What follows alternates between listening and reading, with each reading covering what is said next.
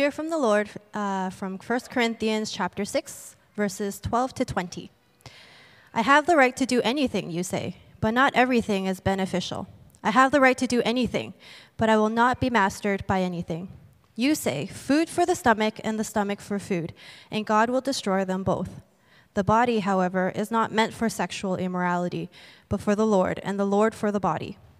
By his power, God raised the Lord from the dead, and he will raise us also. Do you not know that your bodies are members of Christ himself? Shall I, then, take the members of Christ and unite them with a prostitute? Never. Do you not know that he who unites himself with a prostitute is one with her in body? For it is said, the two will become one flesh. But whoever is united with the Lord is one with him in spirit. Flee from sexual immorality. All other sins a person commits are outside the body, but whoever sins sexually sins against their own body. Do you not know that your bodies are temples of the Holy Spirit who is in you, whom you have received from God? You are not your own. You were bought at a price. Therefore, honor God with your bodies. This is the word of the Lord.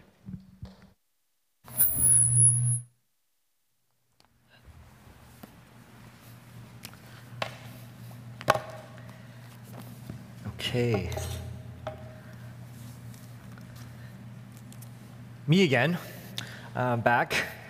So good morning again, and if you're joining us for the first time, you're like, wow, what a passage to come to. And the reason being is that we've been in a series called Living Life as a Relationship Series, and we've been going through the different roles that we have as people living in society. We started off talking about friendship, and then we talked about singleness and the purpose of singleness, and we talked about dating and relationships. Then we talked about marriage. Pastor Howard a couple of weeks ago talked about sexuality as well. Then we took a little bit of a break. Remember the story of Frankie and his missions expeditions in Eastern Africa.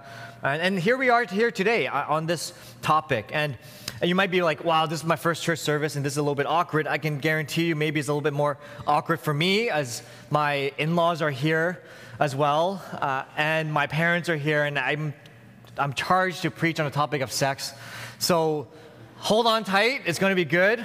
We're going to get right into it. And hopefully not too awkward, like the first conversation you might have had about it from your parents or how it was back in school. But I want to ask you this question as we start off the sermon here, is that what is life's highest pleasure, as we're on this topic of sex? And some people would argue that it's quality time with friends and family. That's life's highest pleasure. Time to yourself, time outdoors is being out in nature, enjoying the sun or enjoying fresh air, feeling the wind in your face. That's the highest pleasure in life. Some of you are like, just sleep right now, like I just want to sleep. That's life's highest pleasure for me. Doing your favorite hobby, whatever it is. Snuggling up on the couch. Anyone with me? Snuggling up on the couch with a good cup of coffee and a good book, and just having the day to yourself. Maybe enjoying some tasty food, whatever it is, your favorite dish you love to enjoy. And what a Sunday, as I mentioned, that it is, like being baby dedication, and now we're addressing the topic of sex. It just so happens to be like that. That's what our church is all about. You preach through the gospel, you preach through the word, and there's topics that no matter how hard it is to talk about, you're going to have to talk about it because it's about life. And we've all had our fair share of awkward conversations about this topic. I remember my first one in grade 7, the awkwardness of the community nurse coming into the class and just playing the video about how babies are born. I'm like, what is going on here? Like, I was not ready for that. Or maybe you remember when your parents sat you down for that conversation and it was super awkward and you're like, are we done now? Like, can I walk out of this room? And it doesn't need to be that way because, as I mentioned, sex is a part of life, and we're going to talk about it. And as we talk about this, and I ask you what is life's highest pleasure, often the answer is sex. That's what most people would say in our culture, in our time. Sex is life's highest pleasure. But what is the purpose of sex? See, if pain tells us something is wrong with us, what is the purpose of pleasure? What does pleasure point us towards? As John Piper, he wrote in his book, Sex and Supremacy, of course, he would write a book like that. As John Piper writes, he says this: God created us with sexual passion so that there would be language to describe what it means to cleave to Him in love and what it means to turn away from Him to others. So there's this graphic image of what it looks like to be deeply connected to one another through sex. And in the same way, God has given us that symbol of what it looks like for us as well. Like if we have a physical image of what it looks like to be connected to someone, we're also to be connected to God in an even deeper way. There's also the graphic image of what it looks like to betray God, right? In the second part of the definition.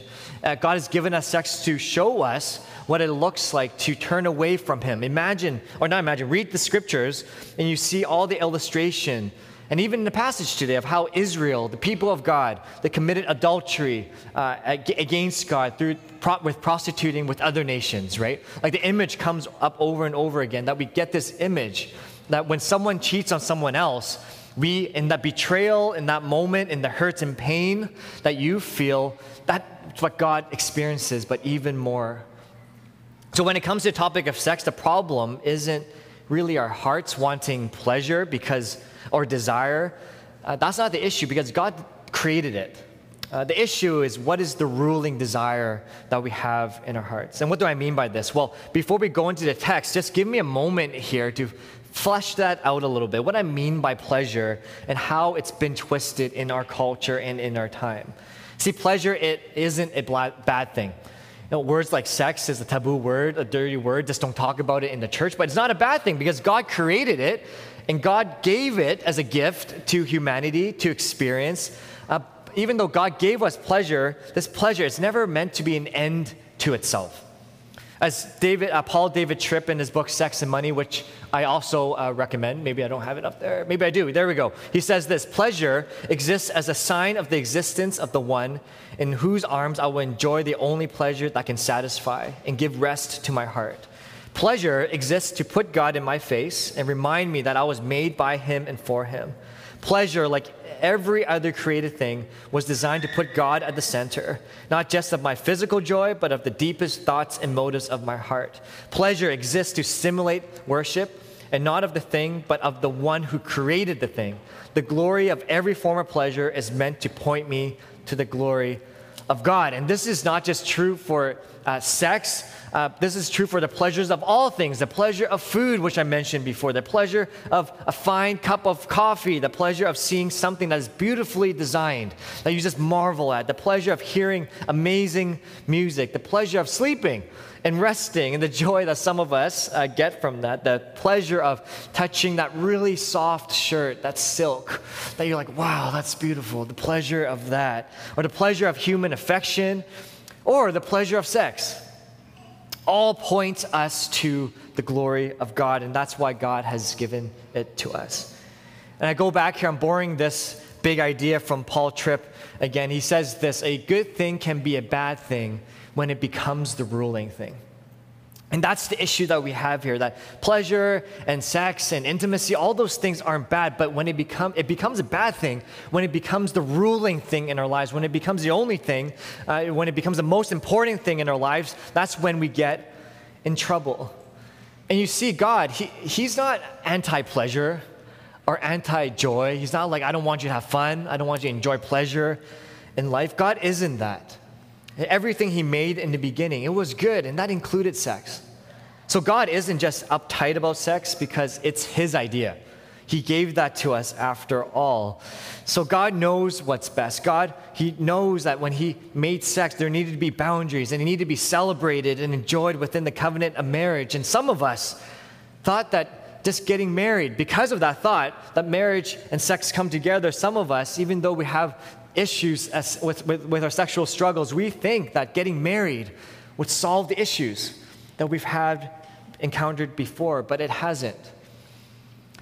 And why is that? Well, but something along the way happened, and that's something called sin. When we thought we knew better, than God. And using the words of author Ted Roberts in Pure Desires, he says this: our sexuality is a gift from God, but hell's desire is to turn it into a dagger, to plunge it into the human heart. So that's something God created to be good. He has turned it around to destroy his people. You see, if pleasure is placed on the wrong thing, then what is bad will start looking real good. I'll say that again. If pleasure is placed on the wrong thing, then what is bad will start looking really good. Just think about the garden in the beginning, right? Like a garden where what the serpent is. Like, hey, doesn't that fruit look good? Did God really say that?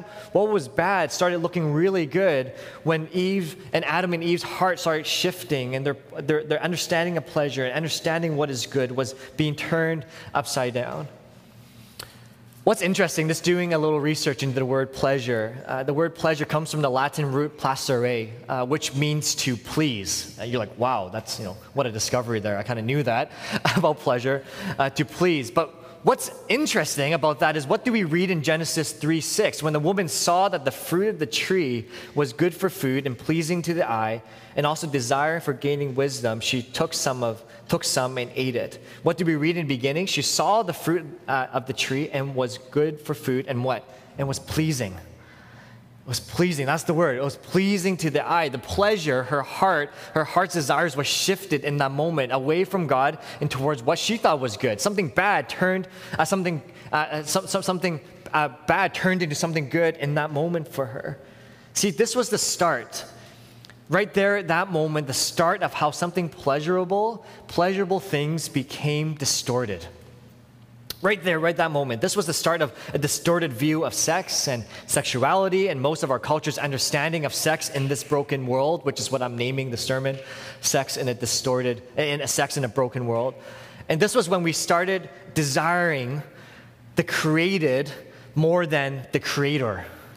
It was in that moment we started desiring what was created, the things around us that give us joy and pleasure, which God ought have given to us freely, but we started craving those things more. We started craving the created things more than the Creator who made it and gave it to us for good things. As John Mark Comer writes in The Ruthless Elimination of Hurry, we consume things, and then things consume our hearts. There's this cycle that the more we have, the more we want. You might have heard this quote before by John Rockefeller, once the richest man in the world. He was asked how much money is enough, and his answer, just a little bit more. And I don't think this is true for money, but it's true for all things pleasurable. Thomas Aquinas, an influential Italian theologian in the 1200s, he was once asked a similar question: what would satisfy our desires fully? And he took some time to think about it. What would satisfy the human heart that's apart from God? And he came up with this answer: everything. You need everything in the world to satisfy the human heart. We will have to experience everything and everybody and be experienced by everything and everybody in order to feel satisfied. Eat at every restaurant. Travel to every country, every city, every exotic destination. Experience every natural wonder there is in the world. Win every award there is possible. Climb on top of every field. Own everything there is to own. And make love to every partner we could possibly desire to make love to. And then maybe we will be fully satisfied. See, this last point is so much in our culture that you haven't lived. Some would argue you haven't lived if you haven't had sex. If you haven't had the sexual experience, you haven't lived. You're not a person yet. Your sexual experience becomes your identity. And sex is seen in our culture as a commodity. As we just walk through the malls and the ads that we see, if you don't have any sexual experience, then you're seen as subhuman, right? You haven't lived. You don't know what life is all about. It doesn't make you... But I want to say this, that it doesn't make you any more or less of a man or a woman if you experience or don't experience sex. That's not the purpose of it. That's not the reason for sex. And since intimacy is so much more than the physical, you can experience intimacy actually without the sexual experience. We talk about that in friendship. We talked about that with having spiritual people around us that connect with us in a deeper way and move us more towards God. We think this. we think this, what I just described, this, like sex is a commodity, as something out there, right? It's only for the Bachelorette, 19th season, something like that. I don't watch it, but I'm saying what I read, something like there's 44 couples since the beginning of the show, but only like 14 couples are still around, something like that. We're in a fan-crazy time that talks about sex, that craves sex. And we think this is only happening out there, but I dare say this morning that's happening in here, in our churches, in the church, within the Christian community. We also need to talk about this topic because many Christians are in the midst of some kind of sexual struggle. Many think that getting married would solve issues with sex, but it doesn't, and you're disillusioned. There are married couples in the church who do not experience the beautiful, intimate sexual oneness that God has designed and feeling ashamed and down. There are many Christians living a double life. I was just having a conversation with another Christian this week, and she was just saying the church is so judgmental. That we say all these things, but there's people within the church also doing the same thing. And she was like, judgmentalism is what's pushing people away from God. Not God himself, but people that are living this double life. There are many Christian singles who are fighting temptations, but also many more that are succumbing to them and falling to them. See, people have shared with me how their marriages are breaking apart because they discovered that one of the spouses is addicted to pornography. I've had those tough conversations, not just all around within the city, that the tough brokenness that really that destroys the couples and their marriages, and how much of a struggle that every time one of the spouses succumbs to it, it's like they're being cheated on over and over and over again.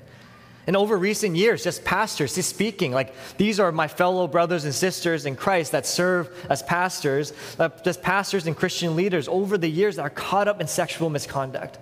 They're caught up in sex scandals and allegations of abuse. I was talking to my mentor a couple months ago, and I was saying, hey, I want to finish well. What's one thing that I should keep in mind? And the one thing he said to me was, Doug, remain sexually pure. That was one thing. Not preach better, not exegete the scriptures better, not walk closer, not any of that, though all of that is a part of it, but remain sexually pure, because that's how the enemy is getting at the flock.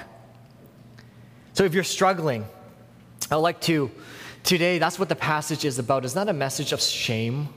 It's not a message of blame. It's not a message of tearing you down. It's actually a message to bring you closer to God, into his loving arms, to invite you in to receive this healing. And I'm not a professional trained counselor. We have some that are here, but I recommend you, if these addictions, these struggles are real deep in your life, I want to recommend you, I can refer you to some great Christian counselors that can help you through with your addictions.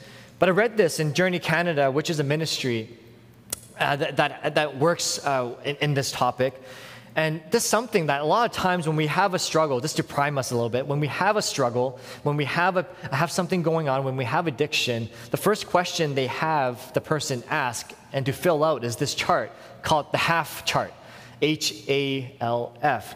That when there's an addiction, when there's some sort of struggle in your life, to look at this and to see what's going on, whether in the past or right now, whether there's any hurts, whether there's any anger going on, whether there's any longings, any fears. And often we fall into these addictions and in this topic today, sexual behavior, because of one of these categories that's happened. And we're finding our belonging, we're finding our identity, we're finding our worth in the actions that we're partaking in. So, how are we to view, in light of all of this, that's a long intro in a way, in light of all of this, how are we to understand sex, and how is God wanting to move us into a more holistic view of it? And I want to frame it in 4 questions taken from 1 Corinthians 6, 12 to 20, which was read for us. And if we have these within our framework, within our dashboard, within our bulletin, whatever bulletins of our mind, whatever illustration you want to have, I would argue that it would help us to experience sexual wholeness in our marriages a bit more, and less brokenness in general. The 4 questions is this: the who is your master question, the eternity question, the relationship question, and the ownership question. And these are ways for you to measure into your own heart what your view is on sex in these 4 questions. The first question is, who is your master? That's the question. Verse 12, we read this: I have the right to do anything, you say, but not everything is beneficial. I have the right to do anything, but I will not be mastered. There's that word. I will not be mastered or controlled or lorded over by anything. You say food for the stomach and stomach for the food, and God will destroy them both. The body, however, is not meant for sexual immorality, but for the Lord, and the Lord for the body. What we read here in the very last verse here is that the body is not meant for sexual immorality. And some would argue, and there are many that would argue this stance, that sex before marriage isn't a sin. It's not sin, meaning it's not against the will of God. Well, this word for sexual immorality literally translates as unlawful for unsanctioned sexual intercourse. Or it can also be translated as prostitution, unchastity, or fornication. And the word fornication simply means sex between 2 unmarried people. So I don't know, there's a lot of argument that goes on out there about whether God has said something like that. This is one of the passages that is fairly straightforward in speaking about that. But what this question is of the who is your master question, what this is really asking is that before we understand sex and the sexual struggles that we have, before anything, it really is a worship problem. That's what it all comes back down to first. It's a worship problem. It's who is your master kind of problem. It's who do you look to kind of problem. See, sex is not a religious thing. Sex is actually deeply spiritual. It's one of the most sexual, most spiritual. Sex is one of the most spiritual acts there is possible between 2 people. And during sex, you're not just giving yourself away physically, but more importantly, spiritually. More important spiritually, your relationship to your own sexuality and the sexuality of others through this worship question, our understanding of sex and sexuality, it will reveal our hearts. It will reveal what it is that we worship.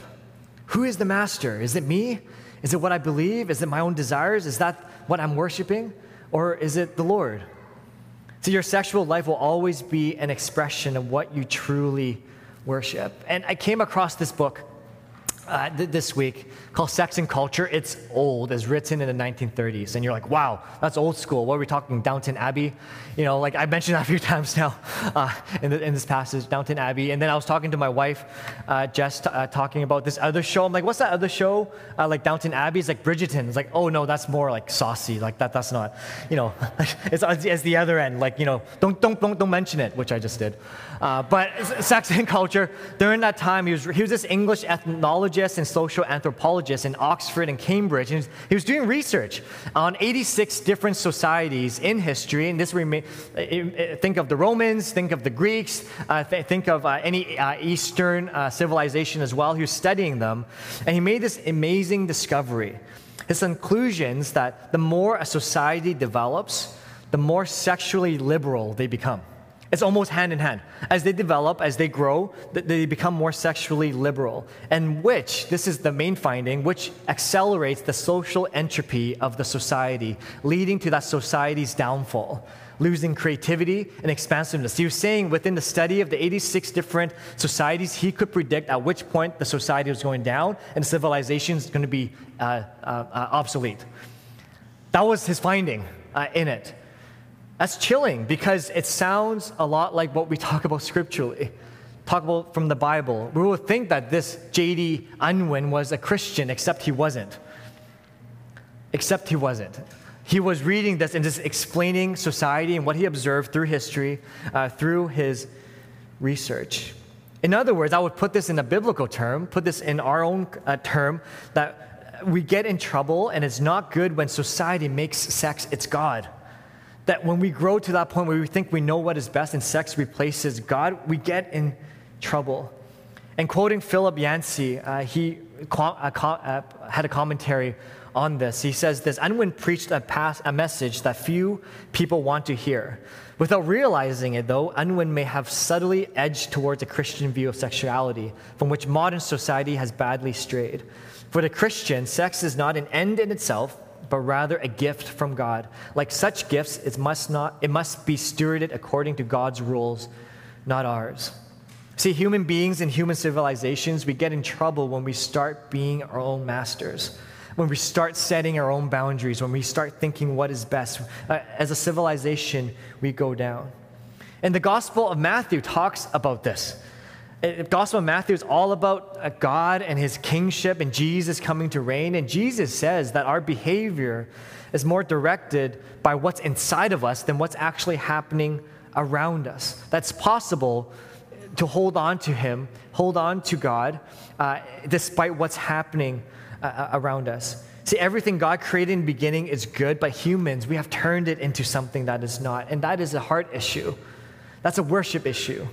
Because what is the heart? The heart is the emotion, a center of where we make those decisions. We've been saying that over and over again throughout this passage. You'll always give your heart away during any sexual struggle, during any view of it that's unbiblical.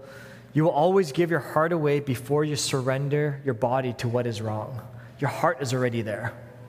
Your heart is already before your actions. And Jesus says this in Matthew 5:27-28. You have heard what it was said, you shall not commit adultery. But I tell you that anyone who looks at a woman lustfully has already committed adultery with her in his heart, that your heart goes before your actions. Or Matthew 15:18, but the things that come out of a person's mouth come from the heart, and these defile them. For out of the heart come evil thoughts, murder, adultery, sexual immorality, theft, false testimony, slander. So not just sexual immorality, but a whole myriad of different kind of things that don't please God. All starts from the heart and what is going on in the heart. It's a worship issue. It's who is our Lord? Is it what I think is best? Is it what I feel and the pleasure that I want? Or is it after God and what he would have of us?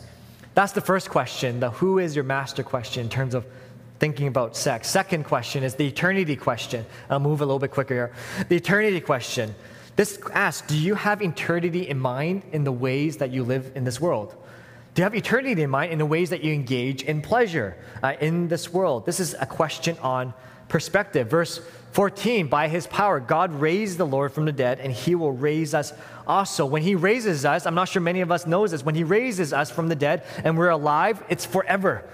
It's eternity of goodness and pleasure with him. The best thing you could ever think of. It's going to be a million, infinite times better than what it is you're experiencing here on earth. So the question of eternity is a question of perspective and of time. Our views and our actions on this earth are too short-sighted. It's too short-sighted, which causes us to experience issues. We're not looking far enough. And some of us just don't know how, because we don't know the eternity question, we don't know how God has saved us for eternity and he wants to love us for eternity. Some of us, we go into these different actions because we don't know how loved we are.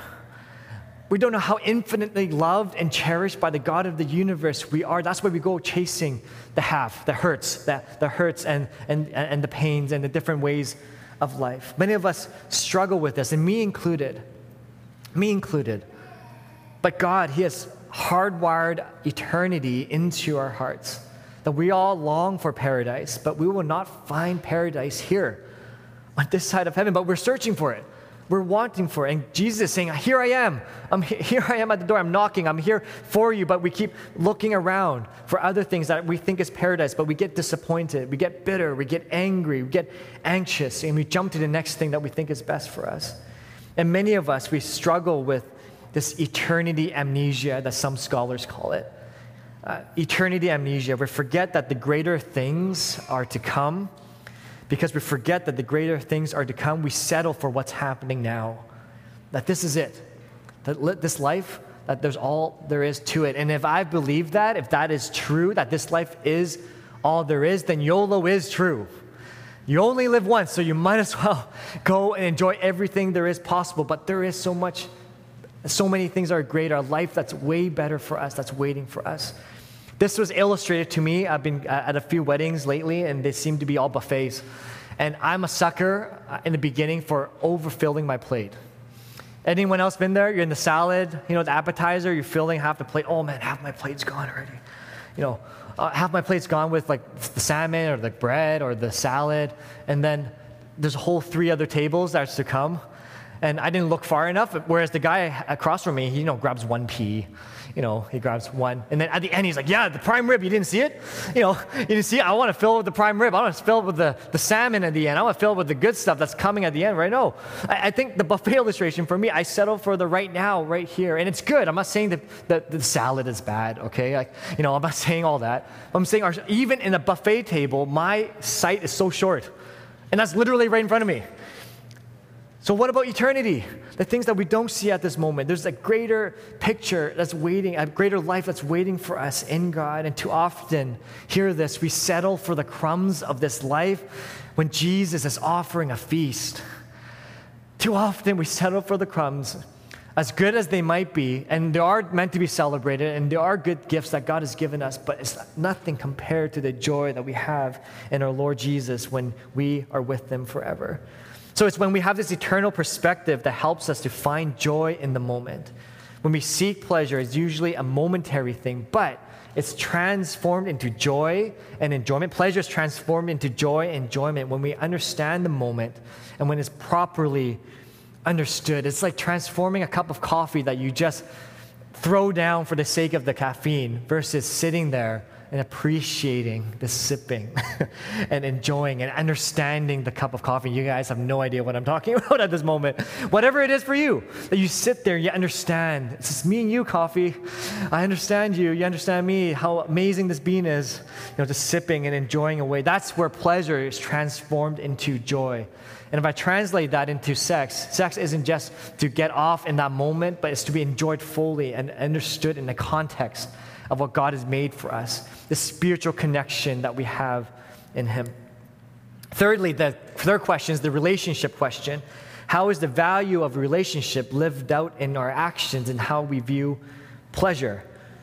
Verse 5, do you not know that your bodies are members of Christ Himself? Shall I then take the members of Christ and unite them with a prostitute? Never. Do you not know that he who unites himself with a prostitute is one with her body? For it is said, the two will become one flesh. But whoever is united with the Lord is one with Him in spirit. This is a relationship question because you belong to the members of Christ's body. You have a relationship with people around you. So how does this affect your view of sex? Sex isn't just about the physical oneness, but it's about the spiritual oneness. There's a relationship that happens here. When a person starts feeling emotionally and spiritually connected to someone, where does it often lead? It leads to the physical. There's a connection to it. It's all related to one another, but it's about relationship. It's not done.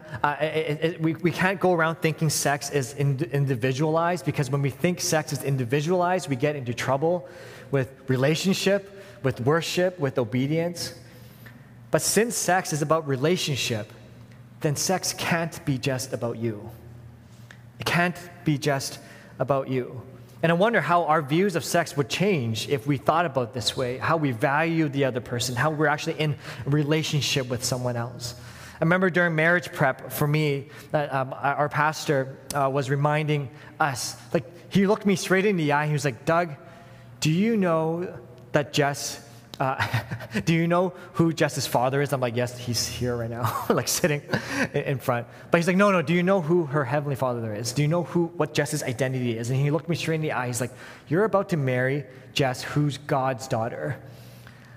Do you realize that she is the daughter of the King? That when we engage in this relationship, in marriage, we engage in intimacy, it's not just someone else. It's not just for your own sexual and selfish ambitions. It's your relationship with God's daughter.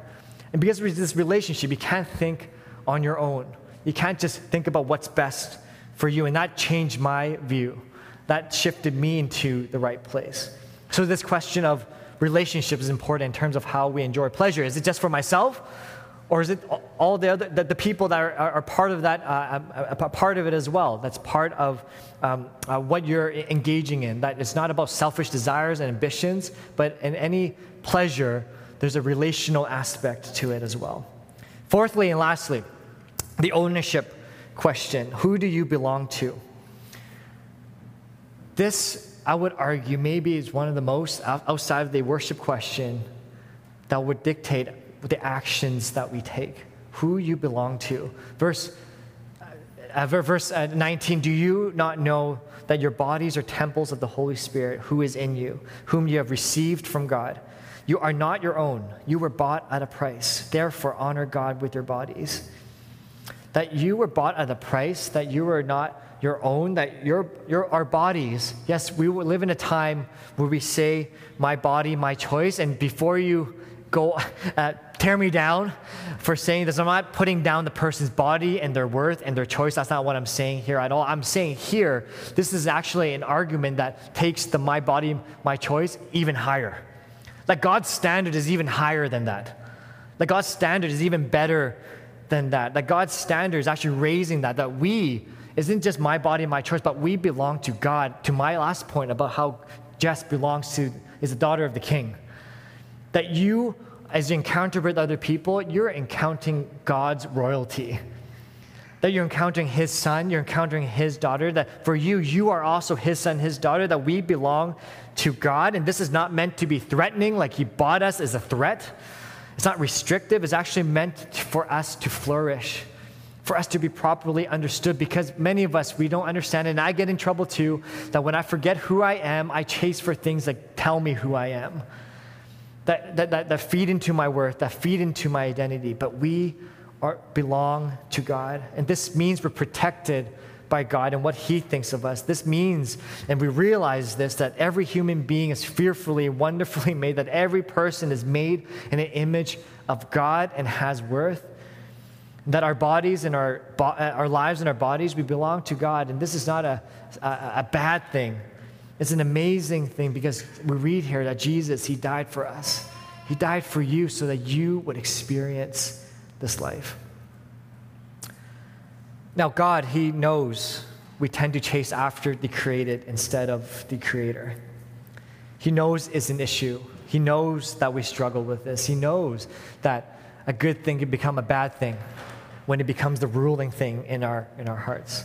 And maybe you're thinking, what's the big deal? I'm fine. I'm chasing all these things and my soul feels okay. But the question here this morning is does it really? How are you really doing? How is your soul? How are you doing spiritually? Are you finding life? Are you tired? Or are you full of joy and full of life? So we know we're in trouble when we are asking for pleasures we experience in our lives to satisfy our hearts, because these pleasures in this life were never meant to fully satisfy your hearts. That's not the that's not the reason for why they were created. And we get in trouble when we start looking for the Creator, for what the Creator can provide, because it was never meant for that. And we get disappointed time and time and time again. So here this morning is an invitation. If you're feeling tired, if you're feeling lonely, if the things that you've done in the past and you're currently doing, you feel like it haunts you and you can't be free from them, that you've been chasing you've been chasing things and desires and pleasures in this life that ultimately leave you dissatisfied and emptied and rejected, that you're not alone. You're not alone in your struggle. God knows you, and it's more specifically, God has placed you in a church because He knows that your journey to sexual purity is really a whole community thing, that we're not meant to hide in shame, but to share with those around you that you trust, to be prayed over, to share that with one another so that we can be part of that wholeness. You're not called to fight alone. And one of my prayers here is, as a church, we won't talk about these topics and laugh and giggle, but we will actually wrestle with the deep things of life, that we can be honest with each other. We can be honest with each other in our pains and in our hurts. And that's a call to action for all of us, that we're all part of having God, being used by God to break the chains of shame and bondage and towards healing. And what's even more, that whatever it is you're dealing with, whatever you're ashamed of, whatever it is that no one else has ever heard of and no one else ever knows about, whatever that is, that's exactly what Christ died for. That's exactly what Christ has come to die for you, to heal you, to remove from you, so again you experience new life. So there are even more questions I could be asking. They're more practical. I'd love to chat with you afterwards. Questions like, if you are struggling, there's practical ways. Like, where is it that you fall? What were you doing when you fell?